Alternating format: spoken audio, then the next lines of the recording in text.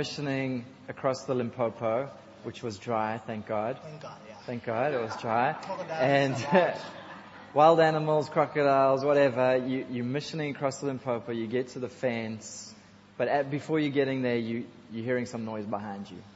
Yeah, so Yeah. I'm walking, right? And then behind me, I could hear that, when someone is trembling on grass, dry grass and leaves and stuff, they make noise, right? And dude, I was shivering. Yeah. Right? And then, but something just happened at that time that I just stopped, and then with a loud voice I said, whoever is following me, just come out. I've already seen you, all of you. I've seen you already, right? Just come out, and slowly as well, and yeah, that's what I said. Buddha man, come on. So 9 guys came out of the bush. One of them had They were actually 9 to 12. 9 to 12. Yeah. Okay. Yeah. All right. And then their gang leader had this sharp axe. This sharp axe. Big sharp axe. So okay. I just continued. As soon as I say those words, like, please come out, I've already seen you, just come out, and slowly, they started, just peeping up, because they were hiding behind the boulders in the river, because they're big boulders in the river. So they were just hiding behind, they're walking, following me. So they all came out one by one, like, okay. So it was a setup. The guy who actually set you up. Yeah. The idea is, that's the way. And then he's got his thugs waiting, Yeah. and they jump and they take your stuff. Yeah. Right? And mind you, this is like morning. It was about 9-10 o'clock in the morning. Okay. Right. And then as I approached the fence, my instinct was to run, right? But hold on, you're running to a wall, So I just had to walk, even though I was shivering. I just had to walk slowly, I was walking slowly because I was shivering, not because I was composed. No, it's because I was shivering. If I tried to run, I would have just fell. I tripped myself and fell. Yeah. That's how bad it was. And then as I get there, there was this, it's like, almost like a small room but made of fence, right? And then there's just like the entrance is just like this high, so you have to actually like bend down to get inside, and it's enclosed. I don't know whether they do it for animals. Maybe if an animal is chasing you or what. As a safety, I don't really know. I've never found out. So as I stand there, the guys come in. They walk in one by one, being led obviously by the leader. Yeah. So they just wanted to search me, take me take everything I had. And then, but there was just a boldness in me. I can't explain it, You felt like would you say a supernatural boldness? Yeah. And then I stood there. So what they wanted to do was to encircle me. I said, guys, don't come around me. You stand there where I can see you. Right. Don't come around right me. there. Right. And I was more like now. This would be like, I like to say, this would be like, from here to where the chairs end, right? That's like the room. And I had so much space. I stood right in the center of it. They were squashed in one corner. I was in the center of it. Because I said, no, I don't want anyone behind me. Just stand in front of me. Wow. Okay. So you stood up to them? Yeah, I stood up to them. Then I looked at them, and then there were 2 guys which I judged to be younger than me. So I went and gave them 1,000 Zim dollars to leave the fence for me. Right. And then when I gave them, I stood there and said, no, what are you waiting for? Yeah. Like, I've paid you, And as they, before they did that, the ringleader went and took the money off their hands and said, no, this money is less. And he said, no, well, that's what I got. He said, no, if I search you, you didn't even finish. Because I said, well, hold on. Search what? Search who? You're not going to search me. Right. I've got my money. My money I've got. Right. But that there is enough for you to leave the fence. So he said, I know it's too little. So he wanted now to go out. Right. To go out. But as I'm speaking to you, the guys, they're like bumping each other, like, go, And I'm like, hey, I told you guys, stand there. Just stand there, So as the guy was about to go out, I said, dude, please don't go outside that gate like what? Before you there's 2 things. Either you leave the fence for me, I cross, or you give me back my money. Wow. That's what I said. And he stood there, I think, So you had a standoff with him. for a good maybe 3 or 5. It was like Felt endless. like hours. It was, yeah, honestly. Yeah. And then eventually I just said, no, okay, I'll leave the fence for him. Wow. They lifted And- the fence? Yeah. And then I crossed over. I was so hot because I was wearing this jacket. I was sweating. And then as I opened my jacket, they all ran, and they could not get out because that place is small because they're trying to, small. And then I said, no guys, relax. Just relax. I'm just feeling hot. Yeah. It's hot. Okay, so then you went through the border, okay, in South Africa now, you hit the road, you start hitchhiking. In your mind, where were you going? I wanted to go to Johannesburg. Everyone says, no, Johannesburg. Wow, I wanted to go to Johannesburg. Now I'm going to Johannesburg. Everyone, the stories we're hearing, and please, Zimbos, I know we are now in Christ now. When you go back home, don't sell those lies that everything is rosy. When you come here, especially if you don't have papers, you don't have a skill, you have no plan that everything will work out here. It doesn't work like that. Yeah. It's not like that. Please, let's not sell those fantasies, because I've seen people who have come here who have even ended up helping because they've been sold a story by someone else. Sure. And you get here, the phone is off.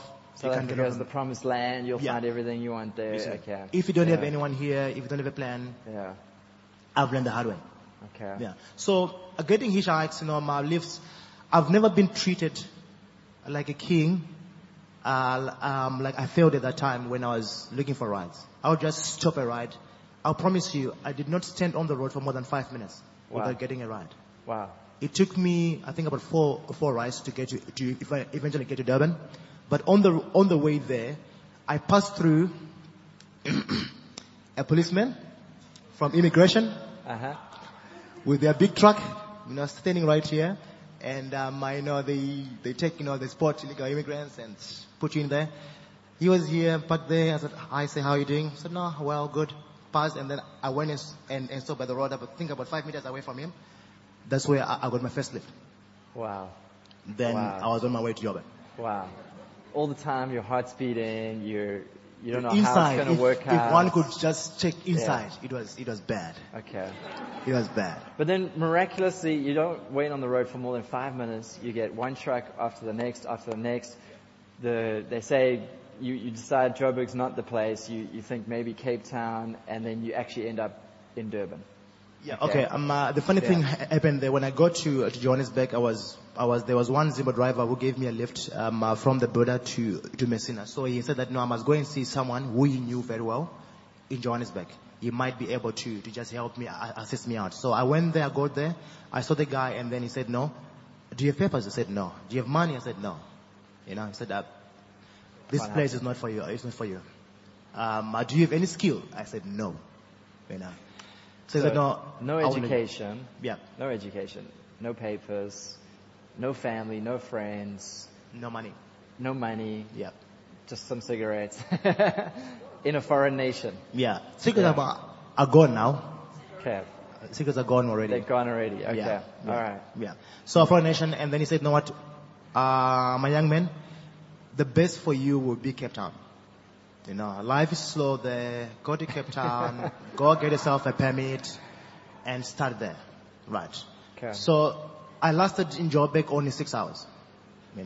So I was now again on my way, to Cape Town. So how do I go there now? I said, okay, take a taxi that will drop you off at the N1 to Target, anywhere along the N1. Then you stop there. And then I took a taxi, asked, he said, yes, we're going there. And then, little I know, I was dropped on the N3. No. And Cape Town N1 was on the other side. So Durban was an accident. No. Well, not really an accident. It was just meant to be. You look back on all of that, the crossing the border, the trucks that picked you up, the kindness people showed, and then the fact that you ended up accidentally in Durban. You look at that all now, you would say that was the hand of God in your life. That was definitely the hand of God, because as I say that, I didn't even stand for 5 minutes from Messina up to the time I got to Durban. All right. This spaghetti junction, I didn't know it then, but I actually slept on the spaghetti junction Wow. because the last truck that drove me, it was at night. I don't know what time because I didn't have a watch or a phone, but I just slept on the roadside there. Okay. And then, to my surprise, like if I actually remember where, I think I actually just slept maybe a meter away from the yellow line. Because he was coming from Pavilion, so he was going to the N2. Sure. So I slept maybe just a meter from the yellow line. Maybe I could have just been run over by a car at night. Because I actually slept. Wow. Okay. I actually slept. Okay. So let's move it along. You end up in Durban. Yes. No money, no nothing, no friends, no contacts. How did you survive? I mean, you're literally in the CBD, on the streets. What did you do? Okay, maybe it was just my animal instincts or human instincts in me. I knew that if I get to a marketplace, Yeah. I might see some Zimbabwean guys, you know. So I was directed to South Beach, where they've got all those curious stuff there, nice Yes. stuff. So I went there. I asked one grandmom there. Said no, I know of a Zim guy who stays just a block of flats away from here. And then she gave me the door number. Okay. So I said, oh, well, good. So I went there. I went and knocked on the door. The guy answered no. And well, guess what? It was a Zimbo, you know. Okay, there you go. So he brought me inside, made tea for me, and then he said, oh, so young man, what's up? So I explained my story. He said, no, you know what? I won't lie to you. I won't lie to you. I'll not be able to stay with you here, but there's a place that I can go and pay for you. Yeah. In Russell Street. So he took me there. He knew because he was there before. That's where you also started. So he took me there. He paid for 4 days for me. Wow. For shelter. For shelter, yeah. Okay. 4 days there. He said, no, please, this is my phone number. If you've got anything that you need, just speak to the caretaker lady there. She will call me, then I'll come and see you. That's So, great kindness. yeah, that was just again just kindness. So I stayed there up until my point where the money was finished, and he was not also doing very, very well as well because he was not employed, but he was also just a guy who sells. So in the selling business, you only have what you sell. If things are not selling, you don't have money. Sure. So he was not really able to continue. Okay. Help me out. So then what did you do to make money to live? You started selling things? Yep. I was so hopeful that I'll go to Canada. I was also hopeful that I'll go to Canada. How I was going to do that, I was going to jump the ship. Okay. I was a man on a mission. All right. Remember? You're a man on a mission. You're going to be That's what I was thinking, So I went to check out the harbor, to check out all the openings and stuff. But I just ended up saying that no, I can't swim. No, Didn't want to take that risk, eh?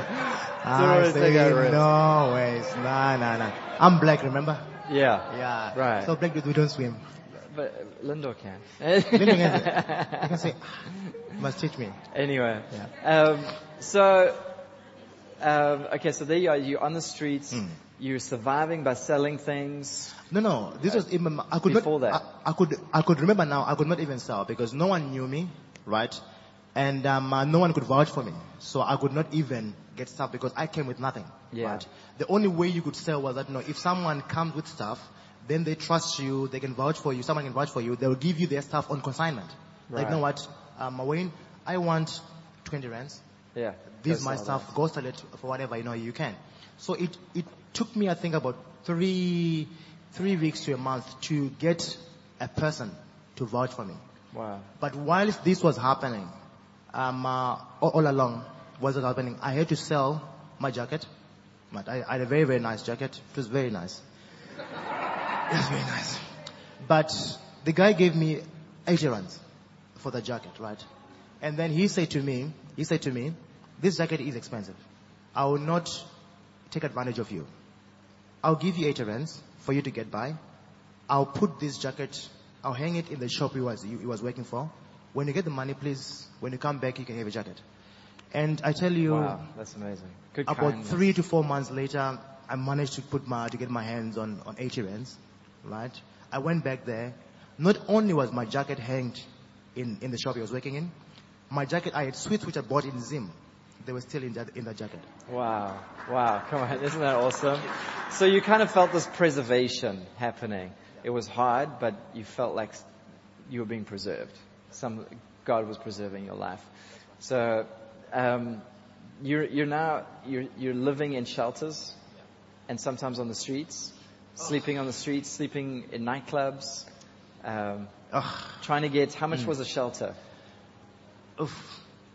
Okay. 20,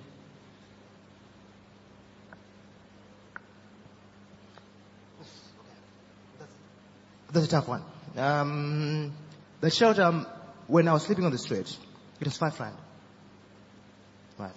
5 rand to stay there for the night. But that 5 rand, it had so much power on my life at that time that it made me to sleep on the street. Right. Sorry, forgive me. It's okay. Okay. Right. Come on. It's all good, bro. So just 5 rand would get you to sleep in a place. What kind of place would you be sleeping in for 5 rand a night? Look, that place, if you've gone into maybe like factories where they make cement and stuff, you see how closely packed they are. That's how I slept. Like right next to other people. Right next to like bags of cement, literally, bags of cement. because we had to maximize the space. Yeah. It was our kutwa angezi Zulu igcwala cement. Train doesn't get full, bro. It doesn't get full. Right. You keep on making space. Okay. Keep on making space. Okay. So that's how it was. But 8 times I didn't get the 5 rand to pay for that, so I would end up sleeping on the street. And also, I now knew I had almost like a timetable of clubs around Durban, which I knew that they close late. So you just late around there. Wow. Not that you would enjoy anything there, no, but just because it was a form of shelter. Some will close at 5 or at 4, so at least you only have 2 hours of darkness, Yeah. to the next daylight. Yeah. So yeah. So sometimes sleeping in nightclubs and literally living like from hand to mouth, getting a 5 rand, not thinking I can sleep somewhere tonight or I can buy some food with it, and choosing to buy the food and rather sleep in a nightclub. So that was your life and struggling to make ends meet. Give us a window like into your soul. Like what does that do to you as a person? Like what was happening inside? What were you feeling? What were the voices speaking to you? Look, man, at that time, I think all hope was gone. I'll be honest, because I think just before that, I think I just skipped one major thing that really happened. That was so even bad, because even this 5 rand issue, I might have even not even experienced it, because I could have died as well. Because as I was at the place where the guy paid for me, right, in that week, yeah, I had no money, so this guy said, "No, what? If you wanna eat, wash the dishes." So I went and washed the dishes. I was so happy that I'm gonna have a proper cooked meal, Yeah. And then post wash, the guys I know are cooking. It's smelling good. Time to eat. I get myself there and the guy said no. The guy who said I must wash the place said no. You're not gonna eat. You don't have your mother here. Please go. Your mom's not here. Yeah. Don't think this is your house. Yeah. Please go. Yeah. And that was Sadza, huh? Yep, that's Sadza. And then what happened there is that I left there, went to the bathroom, cried, and then I went out. But then I took a minor because it was cheap. I think it was like 1 rand 50 or 2 rand. I went to the beach, and my thoughts were just going to jump Off the pier. I actually walked on the pier. Then as I stood there was just a paradigm shift. Like I stood there right at because I was holding the rails before they even put these new piers now. That's new. It was like the old piers. So I stood there, and because I was good, because I don't know how to swim, so I just gonna jump in, and that's it. And remember, it's about 8 now in the evening, right? So I stood there, And I started seeing all those lights, the ships that would be waiting, to come inside and stuff. And as I was saying, there was a paradigm shift at the time, because instead of me jumping, I just started seeing the greatness of God through the waters. Right? Wow. And at the time, I said, no, I will never take my life, no matter what. And then I walked back. So it was kind of like a turning point for Yeah, you. at any point. I mean, up until that point, you had got so low, it was, I'm going to end my life. Yeah. And then you said you felt God speaking to you through the greatness of the waters. Of the waters, yeah. Because around the you. sound, the smell, it was just like, how great is God. Yeah. How great thou art. Yeah. And it was just like, there's no end to the waters, the power that they have, and they could destroy, but just the calmness that when we go there, I think that's why people love going to the beach. So the moment to end your life actually turned into a transforming moment. Yeah. Okay. Yeah. And that's when I said, no, I would never, it was more like I would never do this to God, kill myself in the waters, which are so great. Yeah. That was it. Yeah. So you went back to the streets, and then what happened? Like, All right. how did let's fast track the... Yes. Yeah. I just now then came back to the streets, sleeping on the streets, sometimes in nightclubs because I could not make my rent. Then from there, I now started having someone who could vouch for me to get stuff on consignment to start selling. And thank God I became very good at selling. Like wherever shop I would go to, office I would go to, they would open doors. I would be speaking to the managers and there would be a sign written, no hawkers. Right? Yeah. On the door. I go there, I knock, I'm selling this. And then for some reason, the boss will be always in. Because the lady in the front would say, no. They said, no. And then he would say, who's that? I said, no, come through. So I'll go to the office, sit there, what's your name? But what I found in those days, people were more interested about me, wanted to know me than what I was selling. And I think actually they were buying stuff just because I would sit in the office, ask me, what did you do, how old are you, and all stuff. I don't know whether they felt sorry, but I became good at selling. Okay. Yeah. All right. And so you started making some money. You got you moved to another shelter, 22 rand a night to live in that shelter. Come on. No more sleeping like bags of cement. No more sleeping like bags of cement. I had my own bed. We were only 4 in a room. Yeah. It was good. Hot shower, but then you have to wake up early. Because the hot water will get finished. But it was really, really, it was such an upgrade. Such an upgrade. So there are a number of good shelters in our city where people can pay, it must be about 50, 60 rand for a night, and you get dinner and you get breakfast. Trish was actually there for the city. We had a city outreach. She went there on Thursday night and met a lot of the people living in those shelters. And, we were just talking about your story and... Sorry? It's just so hectic. But, this is... we look at people on our streets, and you think they're street people, or they're in shelters, and you think they deserve to be there, they made wrong choices or whatever. And it was quite a moment for me hearing my wife just sharing all the people she met on Thursday night, and then at the same time just carrying the story. And I was just like, that was at Meyer just a couple of years ago. And I just thought, how often do we see the potential in people? And you mentioned these people who are actually buying your products and helping you and keeping your jacket for you. They were seeing something. They were in you. They were seeing potential in you. And I was so challenged. And I think we should all be challenged. Just that people are people made in the image of God, and there's potential in every single person. It's a lot easier now to look at Meyer and his story, and he owns his own business now, and we're going to get there now. But to look at that and look at him now, and that he's got some success behind him, and go, oh, there's potential, and now I can be in relationship with this person or something. But there was a time when that wasn't even the case. Yeah. So, look, just to fast track as well for the sake of time as well, I got the shelter 20 rand. It was so good, but then I had big dreams. Yeah. I had big dreams.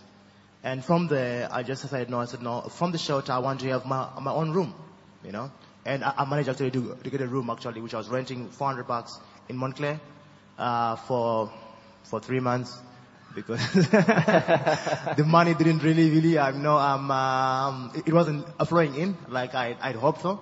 And then I had to come back again to a shelter now, a bit less than 22 rand, 15 rand. 15. But it was okay because it gave me, something. 2005. You got a job. I had a break. Yeah. I got a job. Yes. 2005. I was a spanner boy. There were some of my Zimbabwe boys who had got a job at this other company. So they wanted an electrician. Yeah. But I was no electrician. I could fix our stove at home, but that's about it. I could fix the stove, the fan. That's about it. But I had a desire to be an electrical engineer. That was what I wanted to be when I was growing up. Right. Then, when I got a job, my first pay was 1,300 much. That's what I was earning. That's And what is a 2005. spanner boy? You just basically the guy carrying the tools. And, carry the toolbox, carry batteries, and these muscles. It's not gym, it's working hard. So. No, seriously, I don't go to gym. But this was a breakthrough. You got this job. Yeah. Okay. You started getting a salary. Yes.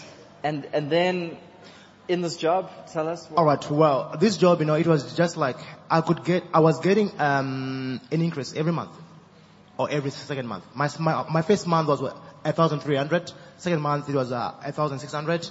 Then from there, by the end of the year, I just doubled. I was earning now 2,200, which was like wow, So almost doubled your salary in 1 year. In 1 year. And then I managed to send my gran and my mom $500, which was like a big thing for me. Yeah. Yeah. So and then I think that also started repairing even that our relationship as well, because they were worried. Remember now, they were worried. They didn't know because where you were. They didn't know where I was. Yeah. I only made a first phone call to them 5 months later. Wow. Okay. When I was here. So they said, no. Sure. Don't worry, I'm okay. I'm not like dead somewhere in anything. I'm okay. Wow. Yeah. So then you started getting promoted in the business. You Yeah. started watching how other people did the job. You started learning how to do the job of being an auto electrician. Yeah. What I would actually do was that I started looking for material. Right. If I knew that there's a job I'm going to do tomorrow, I was the guy who would literally not sleep, studying something to go and fix the job tomorrow. Right. That's how I learned the trade. Yeah. And I had to learn the trade so fast because the thing is, we were working in the port. Right. I was so blessed to work in the port. That's where I learned my trade. Yeah. In the port. And we were running Maiden Wharf and Pier 1 right in the back there. And I really, really grew up so fast because I had guys who would help me. Things I didn't understand, they'll show me. I did burn a few vehicles. And they would cover for me because they knew that I'll get fired. Sure. They cover for me. So I had to learn to drive because remember, when I left Zim, I didn't know how to drive. I didn't know anything. So I learned how to drive. I learned how to be an electrician. And I just learned even to speak Zulu. That's where I first learned. Wow. In the port. In the port. Because what I would do is that, the elder babas there would speak to me in Zulu and I'll speak to them in English. They said, no, fine. You speak to us in English. We'll just respond to you in Zulu. Sure. So it helped me, to just learn the language and the love as well, which I felt from there which is amazing. Then 2007, fast tracking it. I became so good at what I was doing because in the port I was fixing the straddle carriers, like some of the scariest machines that you not even want to climb on. I was fixing those, right? Reach takers, straddle carriers, my trucks and stuff. So they became boring because I was doing the same thing for almost like 4 years. Okay. So I was challenging myself. I didn't find the job challenging anymore, so I left. And then I went to work for another company, Proelect, there in Pinetown. That's where I really, really started honing my skills. Yeah. Because now I was exposed now to a different range of different models of vehicles. Because we were doing breakdowns you go after the rod the truck on the rod, the stuck on the rod, So the truck in the trucks botnet. became the focus. Yeah, so it really became a focus now, like almost a specialty. Yeah. Right. 8 months later, I lost that job. Then I started being on my own. I was actually forced to be on my own. I wasn't really Sure. ready for it. But then, So when you said go on your own, you thought, I can do my own business. yes, I just said, no, I know the customers. I know how to do the job. I've got my tools. They can come and pick me up from my place. I'll go and fix the trucks. So that's how I started. So that's how you started your own Yeah. business. Yeah. Okay. And then you started building up a reputation, and people started signing contracts with you to Yeah. do their trucks. Yeah. And because you were good at your job, it attracted attention. That's right. In 2009, late 2009, I got a big break when it comes to them, to big contracts. Yeah. I got a contract with one of them, the biggest auto repair bodies Yeah. in Durban. Right. Wow. They are based in Pinetown.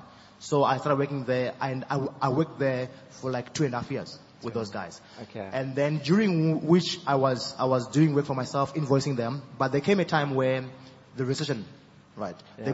They said that no, our rates were high. They could not continue paying unless I work for them permanently. So I had to go in, work for them. But my, oh my, That was the year you bought. you remember the 5 rand Yeah. that I didn't have to pay for a shelter? Yeah. When I was working for those guys, I started earning 50,000 rand a month with that So- company. So in 7 years, you went from 5 rand a night to survive to 50,000 rand a month salary. Yeah. Yeah. And that's because of how good you were with your skill. Yeah. You know, in Proverbs 18:19, it says, a man's gift makes way for him. And your gift will set you before kings. And you know, the world doesn't like really pay attention if you have like education or studies or whatever. They want to know what can you do, and can you do it well? And when you do it well, you get rewarded for it.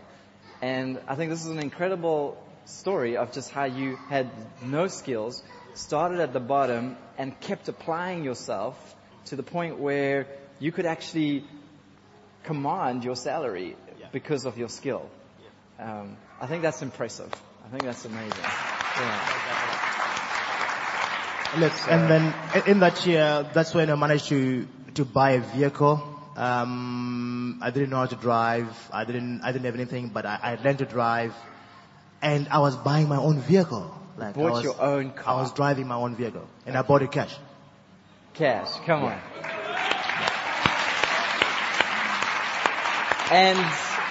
And then you decided to go home for the first time in your new... And not that I decided I had to go home because my younger sister was getting married. So just a bit of history is that I grew up. I was raised by mom and grand. There was no dad in the family, so I had to walk my sister. Yeah. You know, because there was just a bit of drama. Our dad's family wanted to come in, and I was like, no, you guys haven't been around, and we're not gonna have that. I'm gonna walk my sister down. That was the decision I made. I'm gonna walk my sister down. So that was the reason I had to go there. I was going home for the first time in 7 years. That's 2010, just before the World Cup. But you drove home in your own car. I drove home in my own vehicle.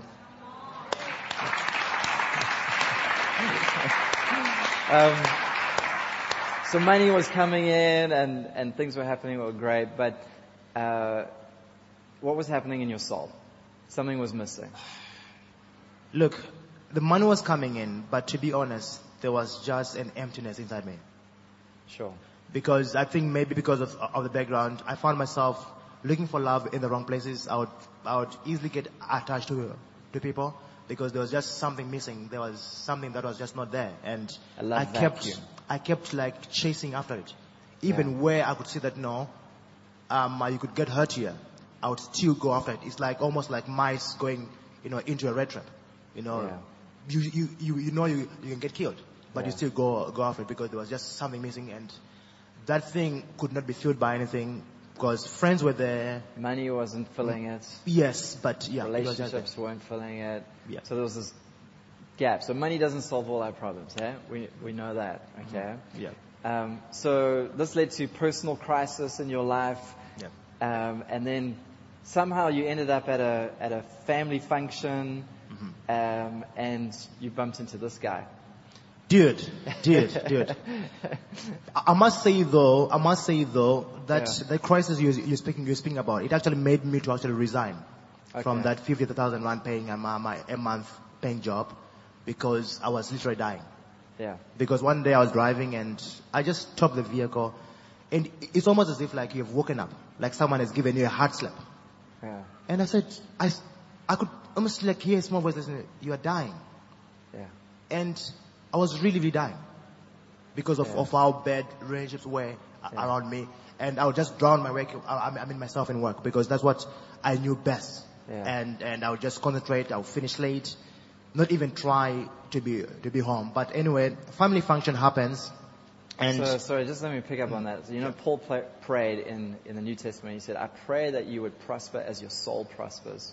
It's like, sometimes if we prospering on the outside, but our soul is not prospering on the inside, eventually what's on the inside comes outside, and the emptiness and the brokenness eventually just starts to break everything else. And so we've got to grow internally. Our soul needs to prosper in Christ as well as then on the outside. It's not one or the other. It's both.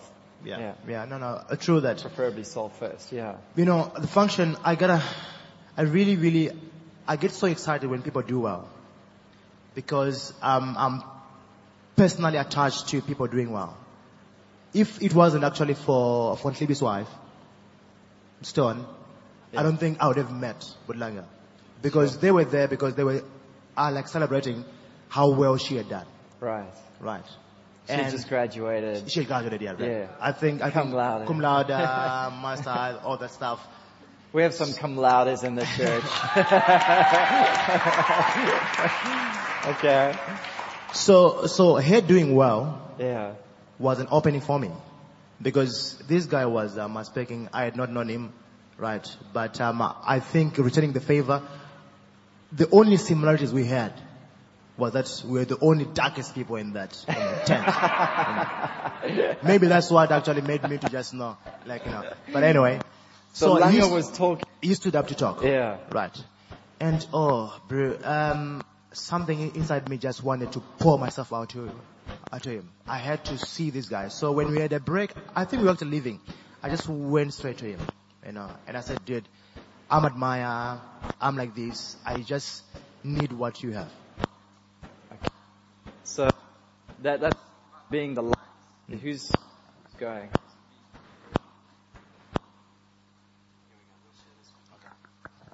So, just while they're doing that, so you saw something in Langa and you knew you needed it, and then I remember now, I didn't know what it was, but I just wanted what he had.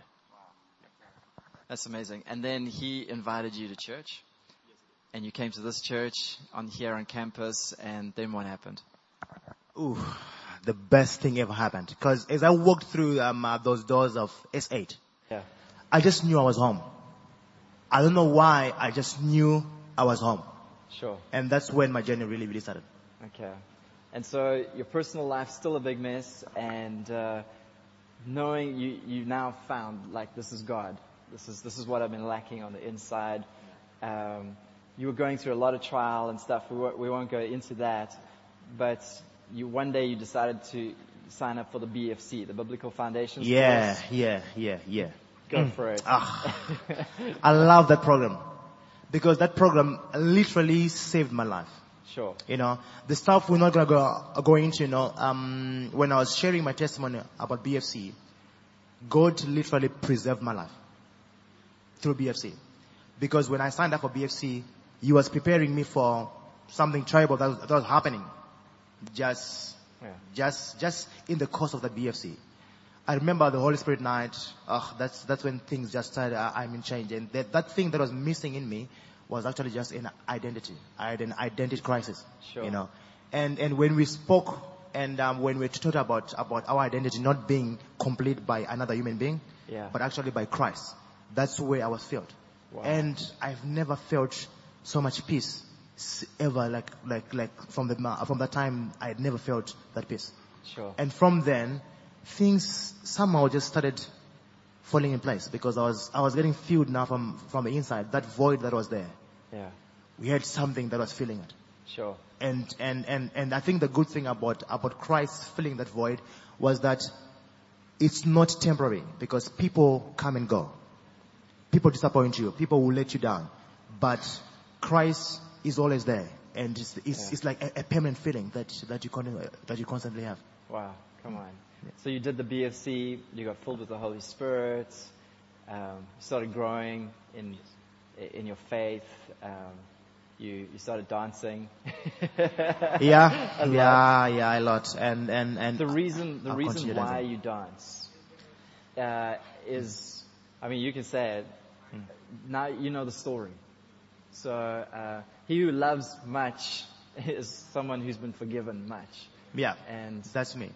Yeah, that's me right there. And that's you. Yeah, I know, because I really, when I look at people around, I've always I've told many of my friends that, guys, when you do well, I love it because you guys are qualified to do it. Yeah. Actually, to a point where when Klibi actually had to rebuke me, he said, no, you are qualified yourself. And Klibi and Sam and even Derek said, no, that God has qualified you. Come on. Right. Yeah. So you don't need a paper when God has qualified you to show that you're qualified. But I always admire people who have worked hard, have gone to school, graduated, like my wife. When things are happening to them, they take credit. Okay, not that they take credit, but they deserve it because they've actually put in the hard work. For me, it's just grace. So when you look at that and then you look at other people, come on, who's not gonna dance? If everything that you have, right. That's awesome. You know, if everything that you have is not something that you worked for, that was just given to you. Like, look at my wife. I never thought I'd be married to my wife. Never. So, the future, what does the future look like now? I mean, you guys are moving up to Joburg. Yeah. You have your own business. God's blessed you with an amazing wife. You have a son who's going to come and join you guys at some point. And you enrolled in Raise Corp as well to learn more about business. Yeah. Look, all I can say is that it's exciting, and I'm loving this journey that God is taking us on. He has already been on a journey with us. Can't even talk about how amazing He was in our courtship, wedding. Yeah. Like, oh my God. You had your bride singing down the aisle to you. I mean, that was pretty powerful, hey? Yep. And then we had a friend bless us with a honeymoon trip to Thailand. Come on. I'd never been overseas. Basically, our whole wedding, our budget, we only had to look for 29,000. Everything else was done. Come on. We had people awesome? Pay for our venue, pay for my mom and grand to fly to and from Zim, to and back to Zim. Wow. Whatever we got you. You get it. You get it. You get it. But now moving to Joburg, really, I'm just seeing such a big opportunity for really God to, because there's something that He has put in us, in our business, and we just want to pursue that and just be obedient and really try to just steward that because that business actually is not our business. Sure. That business is not our business. Yeah. That's clear. It's been clear to us for a number of years. Whose it's God's business. It's God's business. It's God's business. Yeah. Okay. Because remember, I didn't have it. He gave me. Sure. So we're just trying to just steward it in the best way we can. We're not yet there. Yeah. But the good thing is that we'll never be there, but we keep on trying. Amen. Let's leave it there. Thank you, guys. Let's give it a hand. Come on, bro.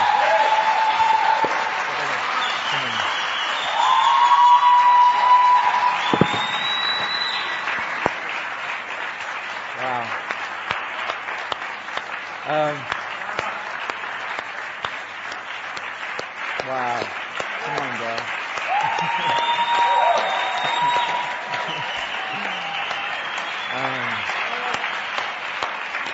Let's stay standing, guys. We're going to wrap the service there. What do you say after that, hey? We're all on a journey. we're all on a journey, okay? Some of us, we start where Maya starts. Some of us get a bit more of a head start than others. But it's when we put God in the equation, and we put our lives in Him, and we start to trust Him, you must know that He wants to take you from glory to glory and from strength to strength. And what an amazing story of perseverance, of trusting God, of watching how God then blesses. And really this is, we should all have a story like this of, this is where I was and this is where God has taken me to, because we're all walking by faith. Amen.